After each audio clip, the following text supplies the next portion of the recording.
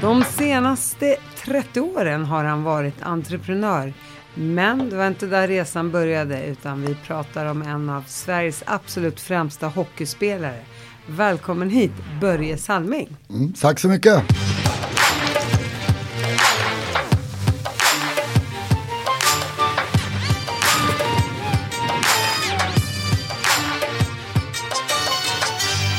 Hur kul med en hockeyspelare tycker jag. Ja, det var ett tag sedan jag spelade hockey nu, men det var en jättefin tid.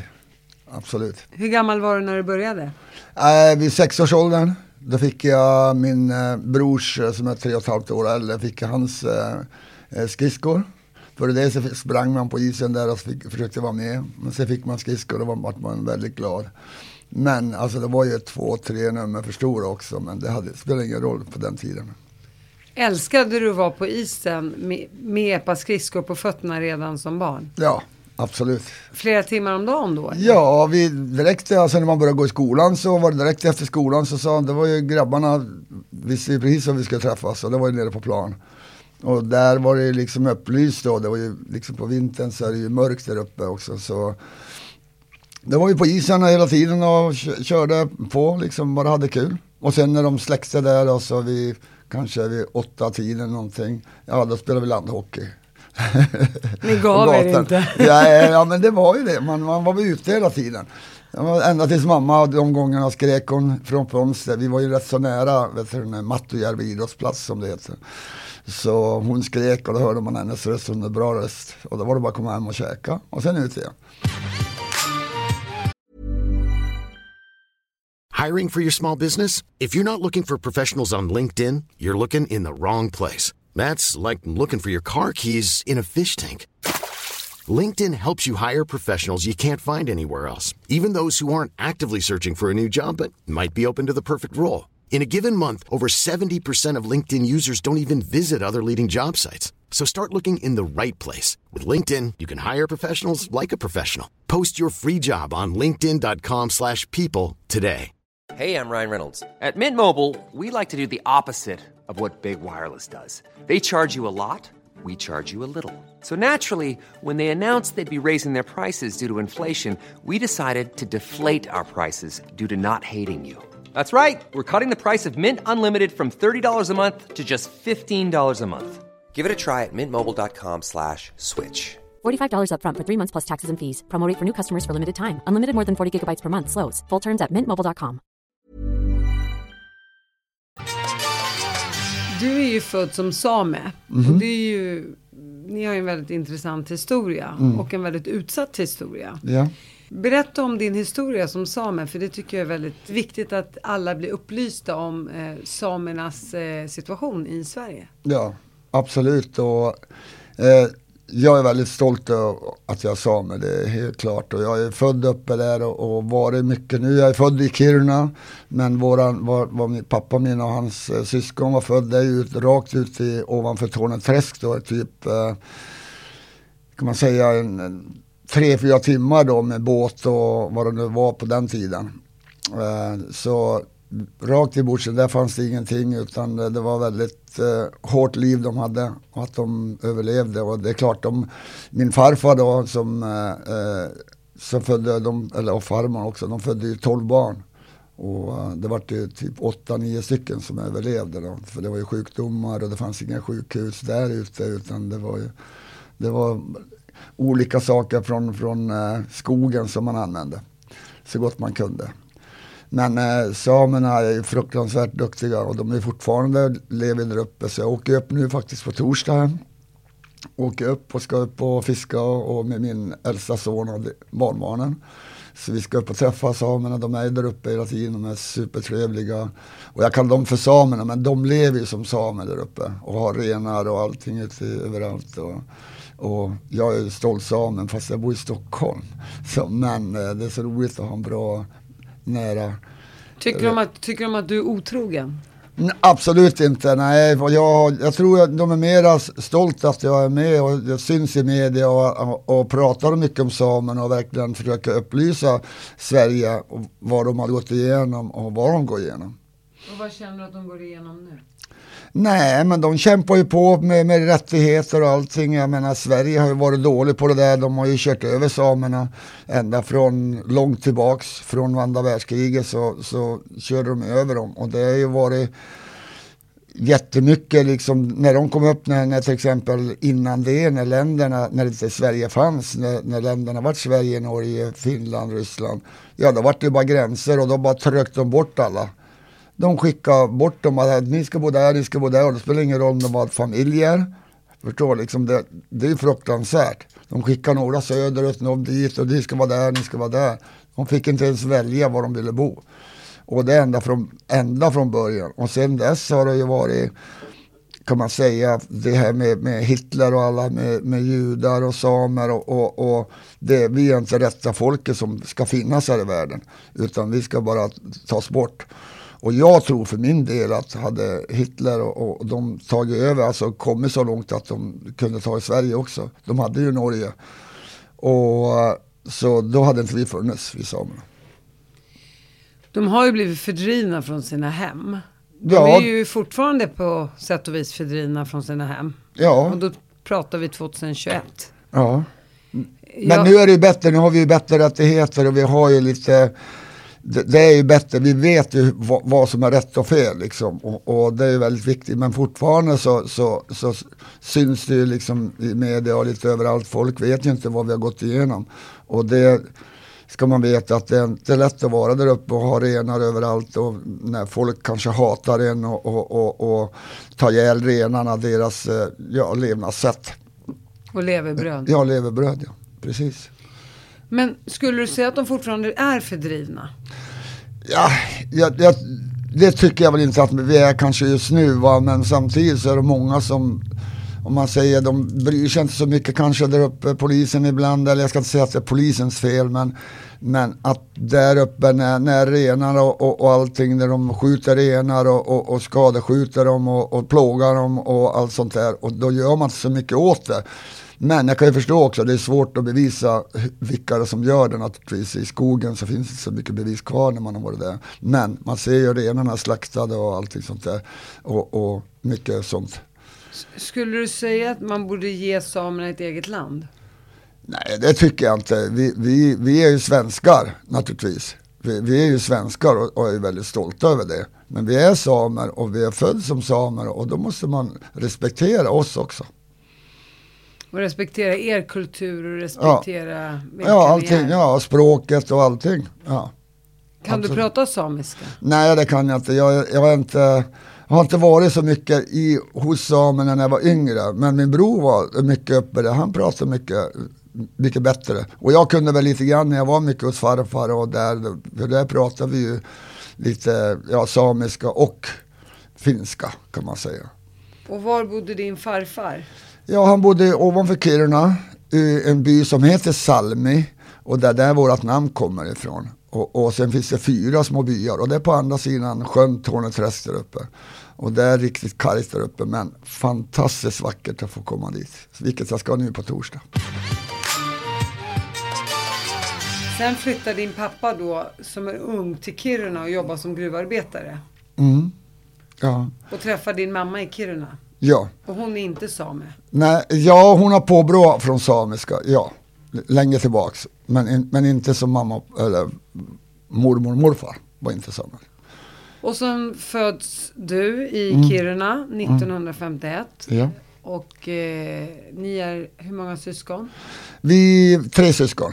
3 syskon, äldre, yngre? Jag har en storebror och Stig då. Och sen Karina som är yngsta. Och hur dör din pappa? Han dog i gruvan. Han dog en olycka i gruvan, och han fastnade i ett sånt där transportband då, som han skulle göra rent, och fastnade någonting fastnade han och for med och krossade tinningen. Så han dog direkt, enligt de andra som var med. Och hur upplevde du den tiden? Förstod du att din pappa var död? Det var svårt. Jag var 5 år och det var, alltså man fattade inte så mycket. Jag vet att på den tiden hade man ju kisterna hemma på gården innan man skulle begrava dem, och för folk fick komma hem och titta, Och då tyckte jag för mig att vi lekte omkring kistan. Vi tyckte, jag vet inte, man förstod nog inte riktigt ordentligt. Din mamma blir då änka och har 2 barn. 2 barn, ja. För sitt 3:e får hon med sin andra man. Ja. För mig, att bli ensamstående, min man dör, 2 små barn, uppe i Norrland. Jag vet inte, jobbade din mamma på den tiden? Nej, hon jobbade inte då. Nej. Nej. Hur klarade hon sig? Hur fick hon vardagen att gå med 2 så små barn?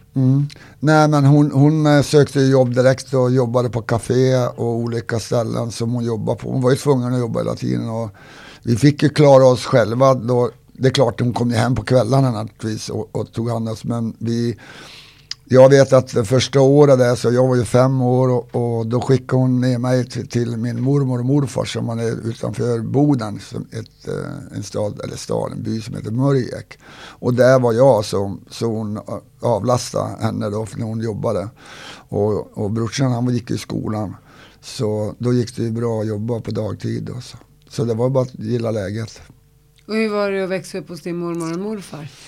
Jo, men jag var ju inte där hela tiden, utan jag var i vissa tidpunkter där, så var jag ju där. Men det var ju, jag tyckte mormor och morfar var jättesnälla och det var ju jättekul att vara där. Men det är klart vi saknar man mamma och Kiruna brorsan. Och hur skulle du säga, om du får sammanfatta din barndom? Skulle du säga att du har haft en lycklig barndom? Absolut. Min mamma var fantastisk och tog hand om oss. Visst, det var inte som i dagens läge att man fick nya grejer hela tiden. Jag tror vi pratade om det här om dagen, att jag kommer ihåg när att jag som var hockeyspelare, jag fick ett par benskydd, fick jag julklapp en gång, och det var den enda nya saken som jag har fått någonsin. Men jag klarade mig själv. Jag var och tiggde gamla hockeyklubbar och allting sånt där. Och gamla var med nere på Mattojärvids plats. När A-laget var man där och snylta och hjälpte till. Och så fick man lite grejer. Och det var så man klarade sig. Ja, för jag tänker hockey är en av de dyraste sporterna vi har i Sverige. Efter ridning, tror jag. Ja, det är väldigt dyrt. Det är ju det i stort sett. Och jag skulle precis fråga dig, hur lyckades hon köpa all utrustning? Ja, det var väl till Stigge då. Jag fick ju ärva efter han naturligtvis. Det var ju det mycket. Jag fick ju ärva när han hade vuxit ur dem, så fick jag de gamla grejerna naturligtvis. Och sen, som jag sa också, så fick jag från andra också. Jag stod där och tiggde och ville ha grejer. Din kärlek till hockey, när och var började den?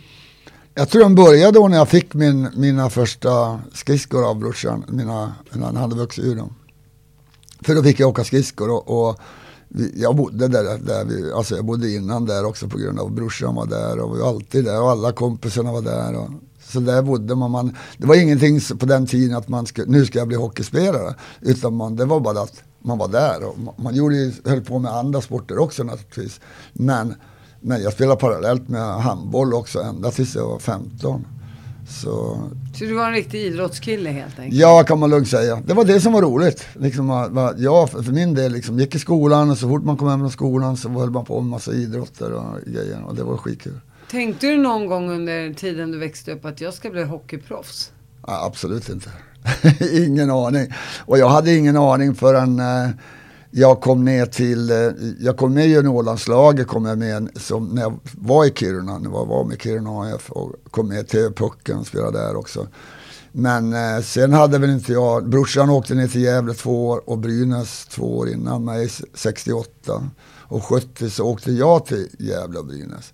Och jag hade ingen tanke ens på det förrän de ringde och sa att nu ska du komma ner och provspela det. Hade de sett dig då på olika matcher? Då måste jag gjort det. Ja, när jag spelade juniorlandslaget så har de säkert kollat upp liksom med ledare och det och se hur jag spelade också. Så till pucken kanske de såg den matchen, några matcher där också. Så säkert har de ju haft folk som har tittat på mig där uppe på något sätt. Så man kan säga att hela din barndom präglades av hockey. Ja. Hockey och kompisar. Ja. Men jag har aldrig haft något så här idoler eller någonting. Men så här efteråt så är det väl enda som jag har sagt att den jag har följt är brorsan min som var 3,5 år äldre. Så det han man hade velat, när han gick till Brynäs, det är klart, det var man ju, wow, tänk om man fick spela med Brynäs. Ja, så helt plötsligt var man där också. Egentligen tänk om man fick spela med brorsan. Ja, det också. Ja, absolut. Det gick ju inte lika bra för honom. Jo, men det gick bra. Det gick väldigt bra för han också. Han kom inte till han hade proffskontrakt också, men han höll på att bygga hus och allt sånt där, så han valde att stanna hemma. Men han spelade ju med Brynäs och vann 6-7 SM-guld och spelade med i VM med landslaget, spelade han ju jättemånga år, och sen var han ju tränare för Brynäs också, så han har ju varit väldigt duktig.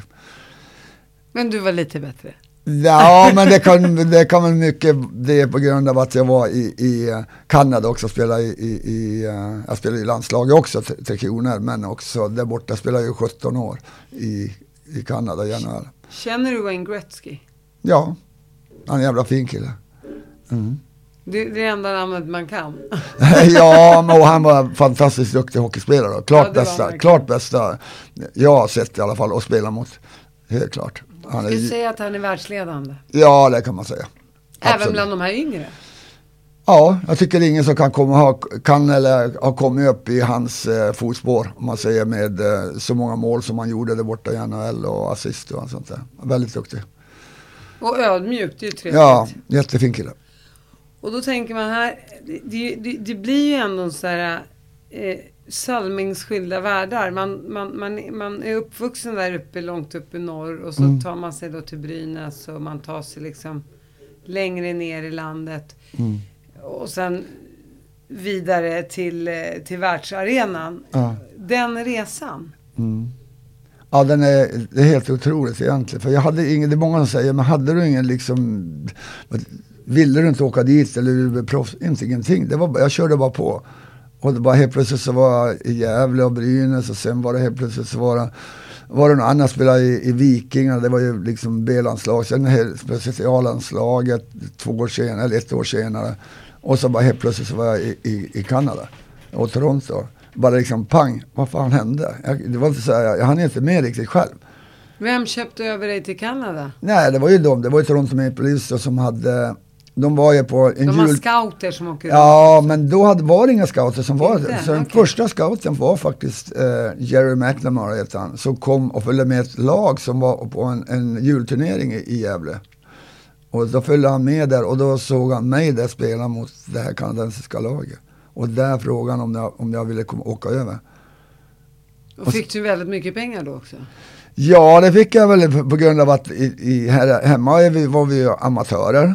Och då tjänade vi inga pengar, ingenting hade vi. Så, och där fick jag mitt första år, vilket är ingenting idag, men jag hade $85,000 mitt första år. Herregud. Och det var ju jättemycket pengar. Det här är vadå, vilket år? Är det här på 70-talet då? Det var 1973. Ja, så du helt plötsligt kände du dig asförmögen? Ja, det var ju helt fantastiskt. Jag menar, att spela liksom, det hockey älskar jag, och det var det jag ville göra liksom. Det var ju min, och så helt plötsligt får man tjäna pengar på det också. Det var ju vad gjorde du för den checken då? Ja, den checken jag såg den, och egentligen skulle jag ha tagit ett kort på den också när man såg det, för jag var så wow, så, för det var, man fick ju nej, jag köpte ingen speciellt eller någonting sånt där, utan den gick in, lämnade in på banken bara, satt in på kontot. Har du känt att du har behövt hjälpa din mamma efter alla år? Ja, absolut. Ja, men det måste man ju göra, och det har jag gjort också. Men det är klart, det var inte lätt för henne heller när man åkte över och var borta i 17 år nästan. Jag kom hem på sommaren och träffade henne naturligtvis. Och sen kom hon över några gånger också. Men det var ju, hon grät många gånger i telefon, det kan man lugnt säga.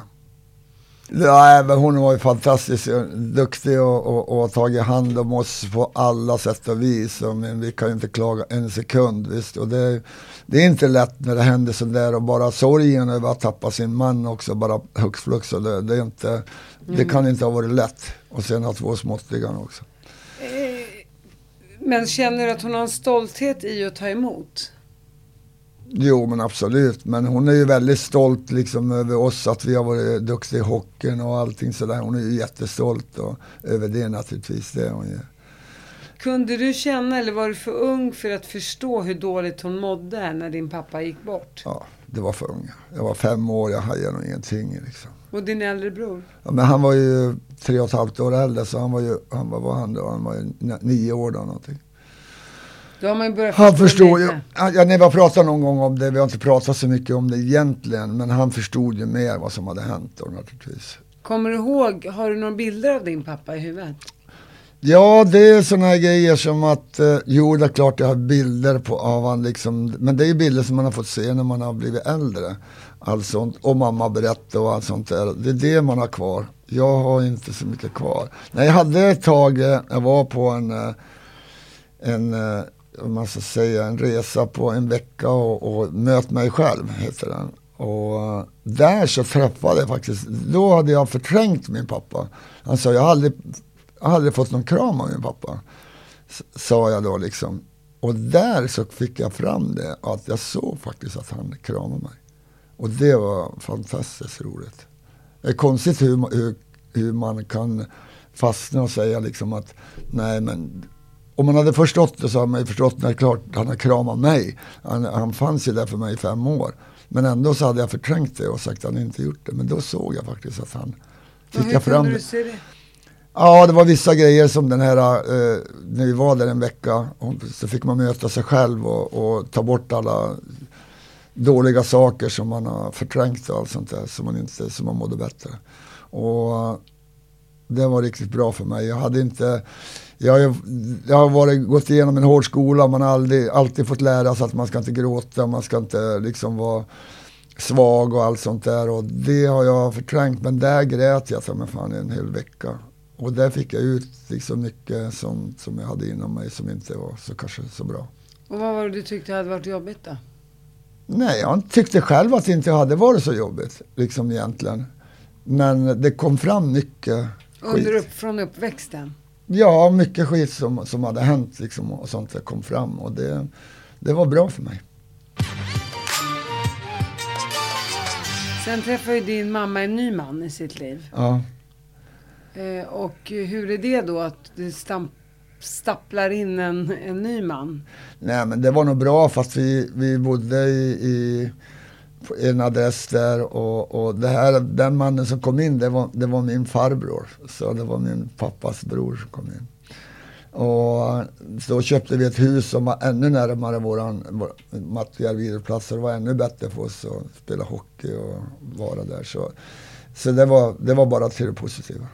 Och de får en dotter? Ja. Så hon är rätt lik er då? Ja, absolut. Hon är på Salmings sida. Ja. På tal om det här med farbror och så vidare, så det gör man ju mycket i våra länder. Min faster, hon var gift med en man, och så dog han, hon hade 5 barn ihop med honom. Oj. Och då gifte hon sig med hans bror och får ytterligare om det är 5 barn. Ja. 6 med den första och 5 med den andra. Och så har jag en kusin vars man också dog, och hon gifte sig också med brodern. Aha. För då är det här att men då ska han hjälpa sin bror och han ska hjälpa sin bror att hålla ihop familjen. Ja, jag förstår. Fanns det någon sån tanke där? Det kan det nog vara kanske också, att bröderna kom in och försökte hjälpa mamma också.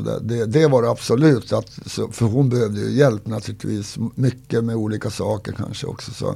Men det är egentligen så kommer inte jag riktigt ihåg det, men jag tror säkert att så var det inom familjen, och min farfar också såg nog till att hon fick hjälp. Absolut. Men det har inte, ni har tyckt att det varit helt okej, och ni har älskat er farbror jättemycket? Jo, men det är klart vi hade våra slagsmål, tänkte jag, duster. Men visst var det. Han kom från den hårda skolan, vilket vi har gjort också. Den hårda skolan, det var att man ska inte gnälla, man ska inte gråta, det ska bara gilla läge. Och för de som kommer från den byn, så var det hårda. Det var ingenting att man skulle gråta för någonting, utan den var man tvungen att jobba och se till att få mat på bordet, annars dog man. Och det var och den hårda skolan tog han med sig lite grann till oss också, att vi skulle, och det har väl lite grann med uppfostran också, men ibland var han väl lite för hård. Fick ni stryk? Nej, ingenting, inget sånt inte. Men han var hård som tusan och med olika saker. Och din mamma sa aldrig ifrån då? Ja, men det gjorde hon säkert, men min bror, det var mycket, jag klarade mig kanske mest undan, men min bror var ju liksom äldre, 3,5 år äldre, och började komma upp i, vad kan man säga, 15, 16, 17 års åldern, och ville bestämma själv också. Det var väl lite hårda ord som sades där, men jag klarade mig väl undan. Jag var mer som höll mig undan. Jag sa inte så mycket. Jag höll mig undan. Och Stigge var svarta fåre kan man säga. Han sa ifrån. Och det gjorde han alltid gjort ända sedan han var i 10-årsåldern också. Så du har på ett sätt sett upp till brorsan? Ja, det har jag gjort hela tiden. Det har varit min. Ja, kan man säga. Och hur är relationen med er syster? Det är bra. Vi hörs av på telefon, men inte så att vi ses varje dag, nej. Nej, det gör vi inte. Hon också i Stockholm? Nej, hon bor i Åra. Och brorsan min bor i Gävle. Han bor kvar i Gävle. Han bor kvar där och spelar hockey? Ja, det är ingen hockey för han nu inte. Och vad tycker du är den största kulturkrocken när du kommer till Kanada? Den var inte så stor egentligen. Det var väl språket. Men när vi, som jag sa, när man i Kiruna där så det var sporten som gör och så skolan, så var man inte så där 100 på. Vilket jag tror säkert många barn är. Och jag sa, när vi hade engelska och sånt, så sa vad fan, jag behöver inte engelska, vad ska jag med det till? Så jag åt mig själv. Men när jag satt på planen över dit till Kanada, och då sa jag, men varför försökte jag inte? Varför läste jag inte engelska? Men det gick bra ändå. De var jättesnälla där när vi kom med i laget. Jag och Inga Hammarström som följde med också. Vi hade fantastiskt. De tog hand om oss så bra och lärde oss engelska hit och dit. Och när man var ute på restauranger och allting. Så de var fantastiskt fina. Hur länge stannade du i Toronto? I 17 år. 17 år. Kan du, när du slutar sen, hur är den känslan? Ja, men man ska lämna ett helt liv bakom sig. Ja, det är sant. Men då känner man ju också att nu kanske det är dags att sluta. Det var väl så också. Jag kände att nu räcker det. För det hade gått igenom så mycket. Och så. Sen var det dags också, vi kom på att vi skulle flytta hem. Och våra barn var inte så glada över det naturligtvis. För de var ju kanadensare och pratade engelska bara. Så det var väl lite tufft för de två. Teresa och Anders. I'm Sandra, and I'm just the professional your small business was looking for. But you didn't hire me because you didn't use LinkedIn Jobs. LinkedIn has professionals you can't find anywhere else, including those who aren't actively looking for a new job, but might be open to the perfect role, like me. In a given month, over 70% of LinkedIn users don't visit other leading job sites. So if you're not looking on LinkedIn, you'll miss out on great candidates like Sandra. Start hiring professionals like a professional. Post your free job on linkedin.com/people today. Millions of people have lost weight with personalized plans from Noom. Like Evan, who can't stand salads and still lost 50 pounds. Salads generally for most people are the easy button, right? For me, that wasn't an option. I never really was a salad guy. That's just not who I am. But Noom worked for me. Get your personalized plan today at Noom.com. Real Noom user compensated to provide their story. In 4 weeks, the typical Noom user can expect to lose 1 to 2 pounds per week. Individual results may vary. När träffade du barnens mamma Margitta första gången? Det var 1972 i Gävle då, som jag träffade henne. Och sen var vi ihop då 1 år ungefär innan vi skulle åka över till Kanada för första gången. Och då, det var lite roligt. Alltså, då sa jag, alltså, jag vill ha med min flickvän. Så hon får se hur det är där borta också, så hon kan avgöra om hon vill följa med eller inte. Och då sa de, nej men vad fan, de var ju, Kanada var lite gammalmodiga i alla, många sätt och så här. Och de tyckte väl liksom att ska man gå över där, då ska man vara gift eller något sånt. Och det var ju inte vi bodde ju bara ihop. Så då till slut så fick hon följa med, men då kallade de henne i tidningarna för tolk. Att hon hjälpte mig med engelska. Är det så? Ja, det stod så. Gud vad roligt. Ja. Och när gifte ni er då sen?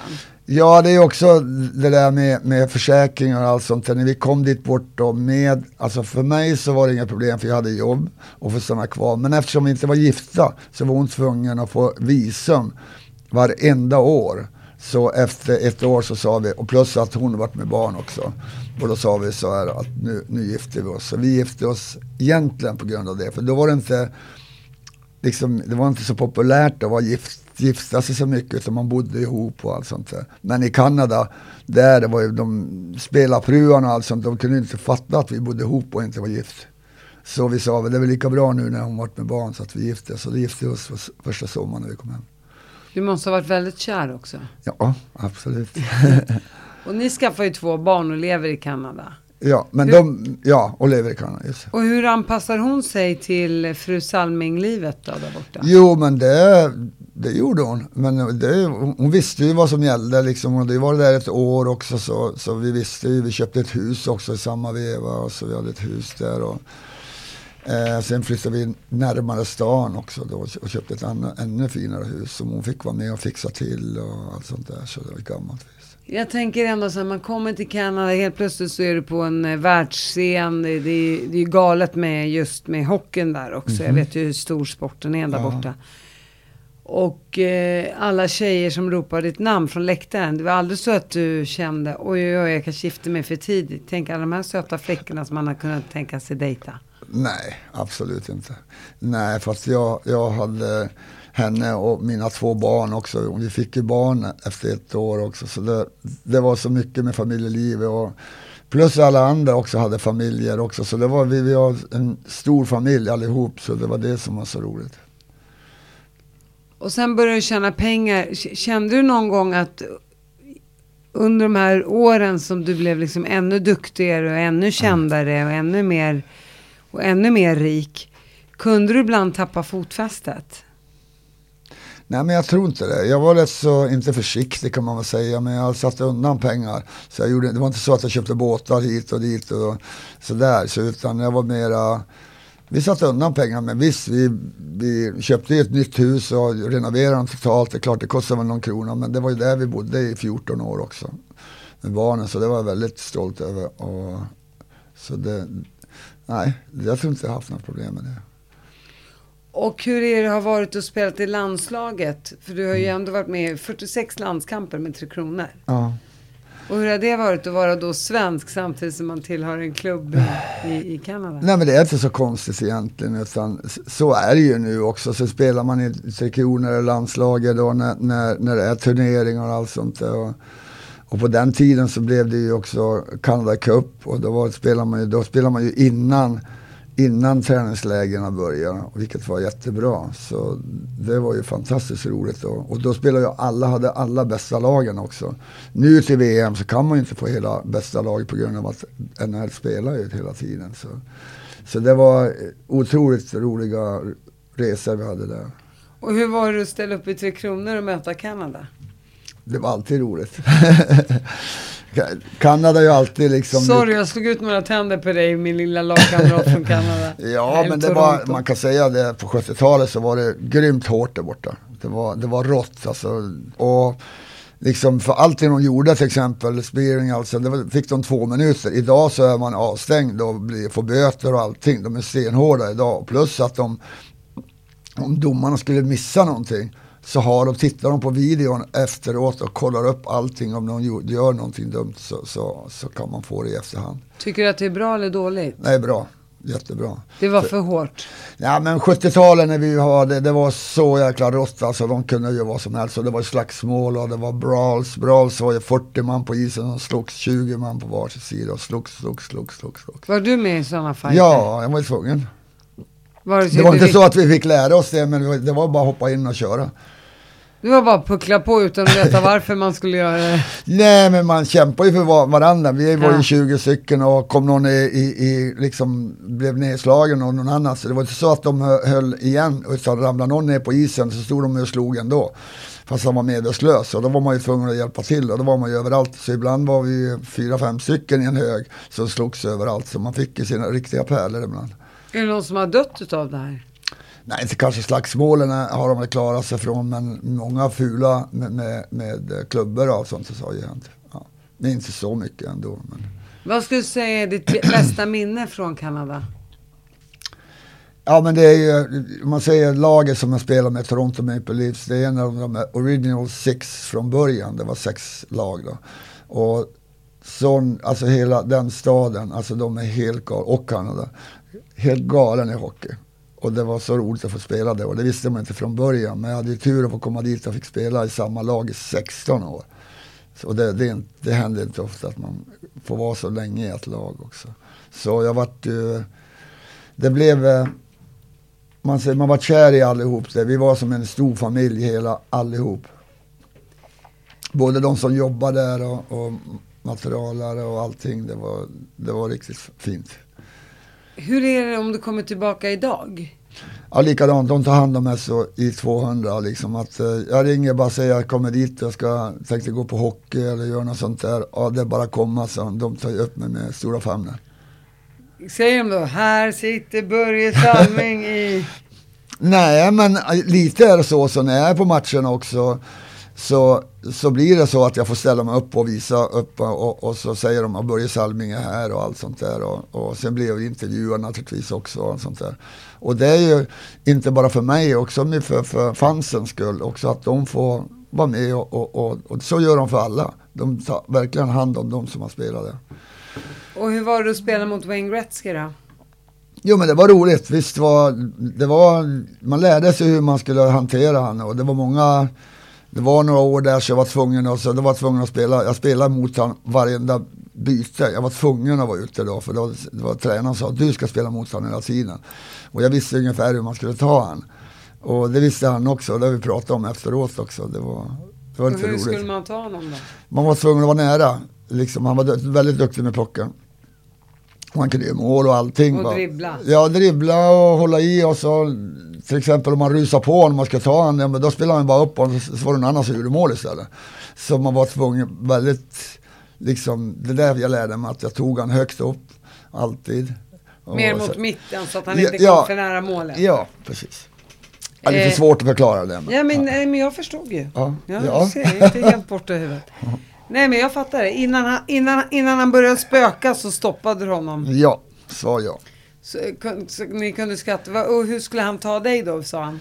Jo, ja, men det var lite roligt faktiskt. Det var så här att det finns en regel där borta. Alltså när man spelar på hemmaplan till exempel, när Edmonton som man spelar i det, då har de sista byten om man säger. Då man sätter upp handen, då får inte vi byta några fler. Då måste vi sitta kvar. Alltså det är de som är på isen måste vara på isen. Och då har de sista byten. Och eftersom jag skulle vara ute på isen med han hela tiden. Ja, och då var jag tvungen att vara väldigt smart och försöka hoppa ut på isen och sen kanske hoppa tillbaka igen. Och det var en gång när vi satt på sargen och så hoppade han ut och då hoppade jag ut igen och så hoppade han tillbaks. Och så gjorde vi några gånger och så satt jag på sargen bara och så tittade på honom, när ska han hoppa ut nu? Då kom handen upp så här på domaren och då fick inte jag hoppa ut på isen för vi spelade i Edmonton. Och då hoppade han ut och så sa han, sorry Börje. Ja, men Hall of Fame är ni. Ja, och det var ju jävligt roligt för det visste jag när man spelar Kanada borta så är det ju deras dröm, allas dröm att få komma med i Hockey Hall of Fame. Ja, och det var ju första jag kom med och sen var tröjan upp så var tröjan upp hängd i taket. Ja, och det var ju också väldigt så, den hänger där fortfarande. Vilket år var det? Det var nog 2006. Nej, vad fan var det nu? Ja, jag kommer inte ihåg åren, men när det var nu. Men det är olika år, men sen också, det har ju blivit så många och sen också varit det att det blev statyer där borta. Så vi är ju bara 10 som är statyer där borta av, tänkte de har funnits i 100 år. Så många som har spelat där och jag är en av 10 statyer. En samepojke har fått komma över och jag är staty där, det är jag väldigt stolt över. Var i Toronto? Toronto, utanför hallen. Det är helt otroligt. Mm-hmm. Om folk ser det idag där utanför ishockeyhallen där vid den här statyn, blir folk galna då? Ja, de vill ha bilder och allting, så de är helt galen. Och jag tror det är därför så om man vill ha en boost så sticker du dit då? Ja, jag åker över. Nu har jag inte varit på coronatiden, men annars åker jag över 1 eller 2 gånger. Ja, och hälsa på och lite sånt och jobba lite grann också. Du blir boostad. Ja, men visst är det så naturligtvis. Men det är ju så att de är så duktiga där borta att ta hand om och eftersom som jag sa, man har tröjan upphängd, man är med i Hockey Hall of Fame, så de kan inte missa en och så är man statyer utanför. Då vet de, ja men det är ju Börje Salming, det fattar de. Du blev ju 2008 så röstades du fram till topp 6 från de senaste 100 åren på en gala i Quebec. Berätta om det. Ja, men det är ju helt fantastiskt och de ville ju att jag skulle komma över och fick hämta priser där också. Jag tyckte, vad fan är det för någonting, sa jag till mig själv. Jag tänkte, det räcker nu, jag orkar inte. Men sen var det någon som sa åt mig, min familj, sa, men är du dum i huvudet? Tänk efter. Du måste ju åka över och hämta det där priset. Det är ju bara det finaste du kan få ta på. Och då åkte jag över. Jag fattar ju då också att det här var 6 stycken. Och det var Gretzky var en och så var det 3 ryssar och så. Alltså det var ju helt sjukt liksom att få vara med där på 100 år och vara bland de 6 bästa. Och bli framvisad. Det är inte så pjåkigt. Och det var en gala med publik och hej och... Ja, det var inte så stor grej egentligen, utan det var egentligen det var ju internationella hockeyförbundet som röstade fram det här genom alla åren. Så visst är man stolt över det. Har du aldrig fått någonting på idrottsgalan i Sverige? Jo, det var ju så här tror jag säkert folk att jag är dum i huvudet. Vilket kanske jag tycker lite grann själv också. Att de har ju ett hederspris varje år. Att när de kommer in, som Ingemar Stenmark och alla de här stora har fått det. Och jag skulle få det också, men jag tyckte så här, nu räcker det. Så jag behöver inte ha någon mer pris, det räcker vad jag har fått. Jag orkar inte stå där och hålla tal. Och det var lite otacksamt. Ja, men jag vet, men det är inte det, jag är inte det. Utan jag var väldigt stolt över det. Men jag har väl haft lite problem förut att jag ska stå och hålla tal och sånt. Och det har inte gillat. Och visst, jag har gjort det där borta när jag var i Kanada. Alla de här, när jag har fått där, de har ju fått stå och hålla tal och grejer. Så det har inte varit något problem egentligen. Men det kanske var någon grej lite grann. Ja. Och sen du kom tillbaka till Sverige med dina barn. Och sen skiljer du dig. Ja. Och varför gör du det? Ja, om man säger så här, efter 7... Vi hade väl lite problem ett tag där efter 7 år och lite grann, men vi tillbaks igen och det funkade jättebra. Men sen på vägen hem, när vi kom hem, så var det inte som vi hade tänkt oss kanske hemma. Eller rättare sagt, hon tyckte inte det. För när jag kom hem så hade jag mycket att göra. Det var mycket rabalder när jag var hemma. Jag slutade inte spela hockey. Jag spelade med AIK i 3 år. Och jag var mycket ute med, vi tog hem en öl som jag hade release på, var ute på sådana olika ställen och så här, och det hade inte hon tänkt. Hon hade tänkt sig att vi skulle vara hemma.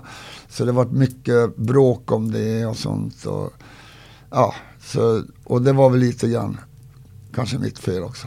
Jag skulle väl kunna ha varit med hemma. Men det var ju som vi tog. Jag tog den saken att jag skulle spela hockey 3 år till. Eller 1 år i taget då, så var det 3 år. Men det var ju tråkigt. Kan du ångra dig idag? Nej, det är ingenting att ångra sig över, utan visst, om man börjar tänka efter så var det väl tråkigt så på den vid, och det var ju det blev ju så. Jag träffade ju en annan också. Ja, på den vägen var det också. Under tiden ni var gifta? Ja, det var sista året där, så i och med att vi hade sådana problem och så vart det, vi bråkade som tusan så det var. Och var det Katarina du träffade då? Ja. Som är mamma då till dina 2 yngre barn? Ja, stämmer bra. Och hur länge höll ni ihop? Vi höll ihop i 10 år. Och varför tog det slut då? Ja, det tog slut. Du var hemma för mycket? Ja, kanske det. Nej, men det var som det gör ibland. Det är bra och sen börjar det bli dåligt och man blir irriterad på varandra och det är många olika saker, men det är svårt att förklara exakt. Men det var ju när det tog slut, så där var det rätt så, jag vet inte, det var rätt så skönt då, för att det behövde lite lugn och ro. Man växte ifrån varandra helt. Ja, så vi bodde ihop också fortfarande, fast vi inte var ihop för barnens skull. Men sen då så flyttade hon då i ett eget hus, och så hade jag kvar mitt hus här i Vaxholm. Ja. Och under tiden då så träffade jag på Pia då, som är min nuvarande fru. Så du har lite grann hoppat från kvinna till kvinna? Ja, du har aldrig riktigt varit ensam? Nej, det är sant. Men efter Katarina så var ett halvår där som inte jag hade någon, utan det var bara... Det måste ha känts jättejobbigt.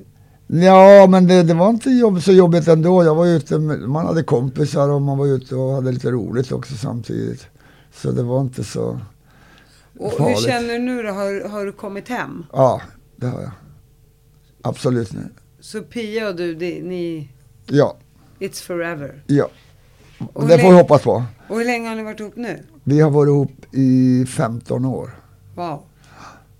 Och du tänkte aldrig att du ville skaffa barn med Pia? Jo, vi har pratat om det och det var lite grann ett tag där och sen var det inte.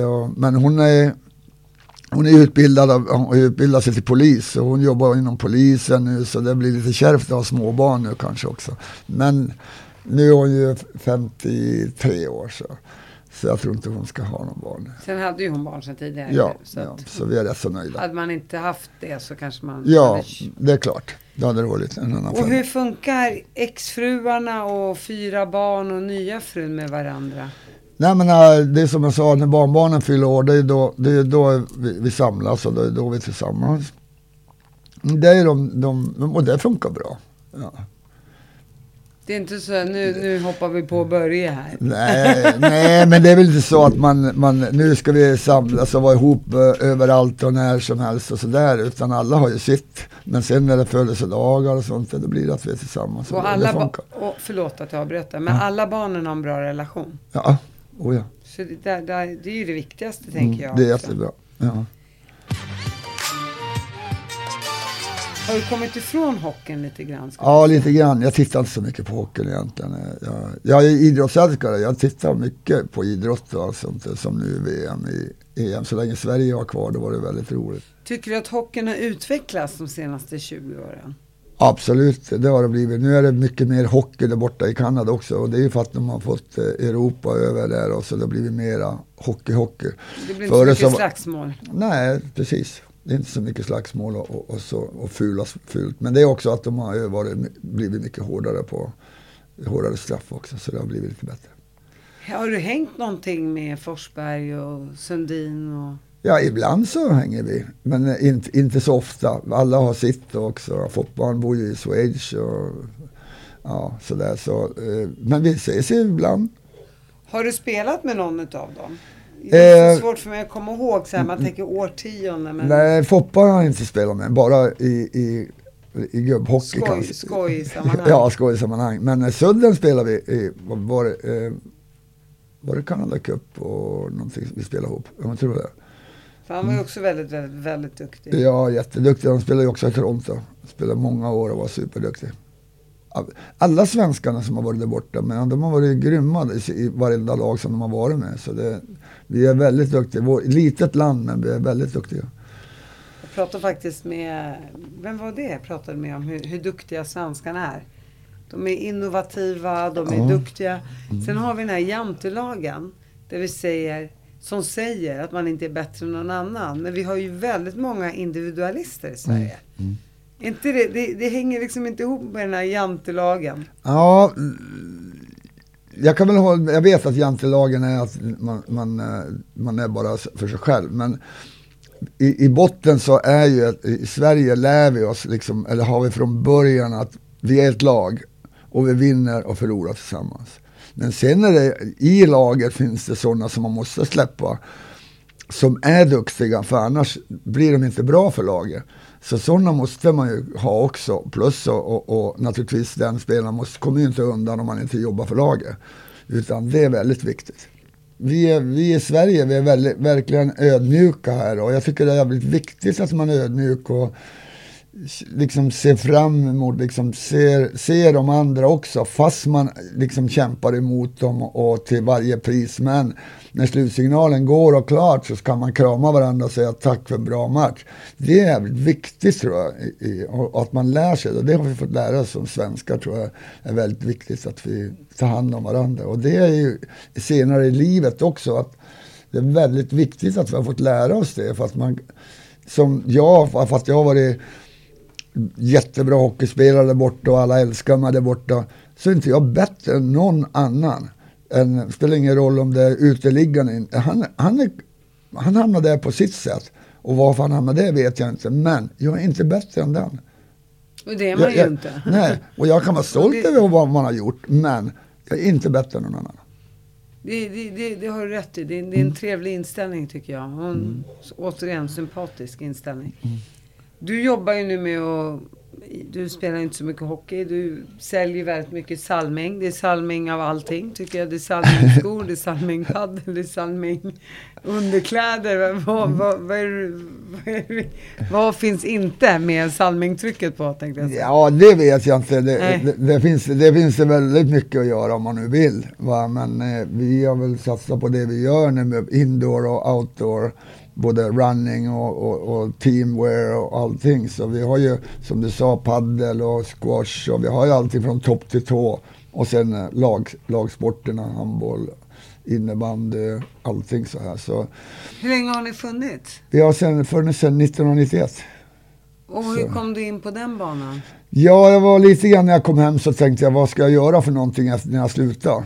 Och det var lite grann där borta också i Kanada, så var jag titta mycket i butiker. Jag ville göra kläder för jag tyckte de var lite efter där i Kanada på med kläder och sånt där.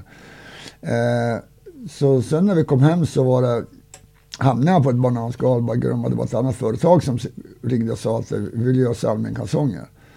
Och på den vägen är det. Och det startade vi 91. Och jag sa först varför? Jo, därför sa de.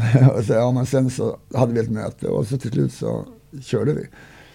Och sen, ja. Du har ju sålt av en del av ditt företag idag. Vad beror det på? Nej, men jag tyckte när jag fyllde 65 så hade jag hållit på i 28 år. Och så tänkte jag, nej men nu måste jag kanske göra någonting grann och ta hem lite grann också. Man vet aldrig vad som händer i framtiden och så tänkte jag. Och så, jag har fortfarande delägare och så vi ska ha ett möte nu bara idag. Ska vi käka middag med mina kollegor här. Så nej, men det är roligt, väldigt roligt att ha vårt varumärke och det är ju mitt namn som är på där också. Så det är klart jag är stolt över det. Nu när du är då lite i övre medelåldern, vad ska du göra med pengarna? Nej, men jag har ju som jag sa när jag sålde... Köper du något fint till Pia ibland? Ja, absolut. Nej, men det är klart vi lever bra. Vi lever bra och försöker, men visst är det roligt att få ge bort till sin extra hälft och sina barn också. Och barnbarn. Jag kan väl säga så här att jag investerar mycket av de här pengarna i bra grejer, säkra och kanske lite sådana här roliga grejer också som kanske, man vet aldrig vad som kan hända. Men det har jag gjort också till mina barn och barnbarn också för att jag tycker det är roligt att få ge dem en framtid också. Och hur kom det sig att du skrev en bok? Blod, svett och hockey? Ja, det är så. Nej, men det var väl bara när jag kom hem så blev det så att det var någon som ringde och frågade, vill skriva en bok om ditt liv? Ja. Och då tyckte jag det kanske var, men först så sa jag, hur fan ska jag komma ihåg någonting? För det tänkte jag kommer inte ihåg någonting. Men sen hade jag, som tur var, så hade jag sparat mycket urklipp och sånt som man la i en låda, både bortifrån och i Sverige, och mamma hade gjort också lite grann. Och där började jag läsa och då började jag komma ihåg massa saker. Och så kom boken till. Men sen har vi ju, det är 3 böcker. Så Blod, svett och hockey, och sen är King heter andra boken och den andra heter Legend. Så det är 3 böcker. Du bara, nu är jag legend. Det är nummer 3. Ja, det är inte jag som har kommit på med legender, utan det höll bara med. Det är journalisterna som har hittat på det, tror jag. Och allting handlar ju om ditt liv och din resa. Ja, det är det. Och nu också, om jag får se lite spännande också, det är att jag kommer bli film också. Nu. Så man börjar nu och börjar filma nu, så... nästa år så kommer det ut en serie på 4 till 6 olika episoder. Så får vi se hur det ser ut. Om ditt liv? Om mitt liv, ja. Du måste finnas med till drama. Alltså det är ingen dokumentär, utan det är en riktig film. Det kommer en riktig film. Alltså. En serie om dig? Är du med i serien? Nej, jag är inte med själv. Utan så det är någon som spelar dig? Walter Skarsgård ska spela mig där. Det är klart, då har han fått träffa dig för att då ska han börja prata som du. Ja, han tränar för fullt nu. Han ska ju åka skridskor också. Det är hockey och allt möjligt. Så att man inte bara in en stuntman då? Nej, det tror jag inte. Det är en Forsberg eller någon. Och då ser du fram emot den såklart? Ja, naturligtvis. Det kommer bli spännande. Jag kommer också vara med mycket och regissera. Ja, och speciellt när vi är på is också, när Walter, och hur jag betedde mig, hur jag gjorde och allt som möjligt. Liksom från remma skridskorna till satt på med grejen och allting. Men jag fattar att den röda tråden är ishockeyn. Men det måste ju finnas lite det måste finnas bråk och det måste hända grejer också. Ja, och det var där borta. Det hände så mycket. Och jag har väl, varför intressant kanske också är för att jag har varit så speciell. Jag har inte varit som alla andra, utan jag har kört mitt eget race lite grann, lite annorlunda. Alltså, det är svårt att förklara det, men det har varit så annorlunda, och det är väl det som jag har gjort, kicka till mig själv, för att jag kunde inte vara som alla andra, utan... Och hur ser ditt liv ut om 5 år, tror du? Jag hoppas jag får hålla på att träna och hålla igång och se till att kroppen mår bra. Man har sina små skavanker som alla har. Det spelar ingen roll vad man har gjort, om man skavanker när man börjar bli äldre. Den kroppen tar ju slut en vacker dag. Men man kan alltid hålla igång den och se till att man mår bra. Och just nu så känns det jättebra. Och det är skönt att träna och få den här känslan efter man har kommit ut och träna. Man känner för kroppen och inte bara kroppen, men huvudet också, att fan, idag gjorde jag någonting bra. Och så tittar man sig i spegeln också, lite så här, limmar lite och tittar, fan, det där är lite kraftigt. Tack för att du kom hit. Ja, tack så mycket. Tack.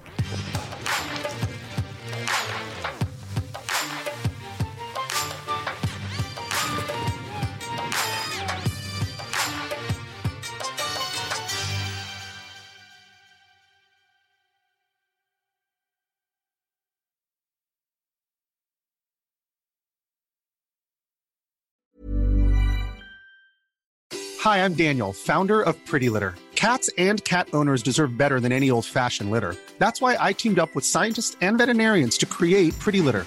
Its innovative crystal formula has superior odor control and weighs up to 80% less than clay litter. Pretty Litter even monitors health by changing colors to help detect early signs of potential illness. It's the world's smartest kitty litter. Go to prettylitter.com and use code ACAST for 20% off your first order and a free cat toy. Terms and conditions apply. See site for details. Imagine the softest sheets you've ever felt. Now imagine them getting even softer over time. That's what you'll feel with Boll & Branch's organic cotton sheets. In a recent customer survey, 96% replied that Boll & Branch sheets get softer with every wash. Start getting your best night's sleep in these sheets that get softer and softer for years to come. Try their sheets with a 30-night guarantee. Plus, get 15% off your first order at bollandbranch.com. Code BUTTERY. Exclusions apply. See site for details.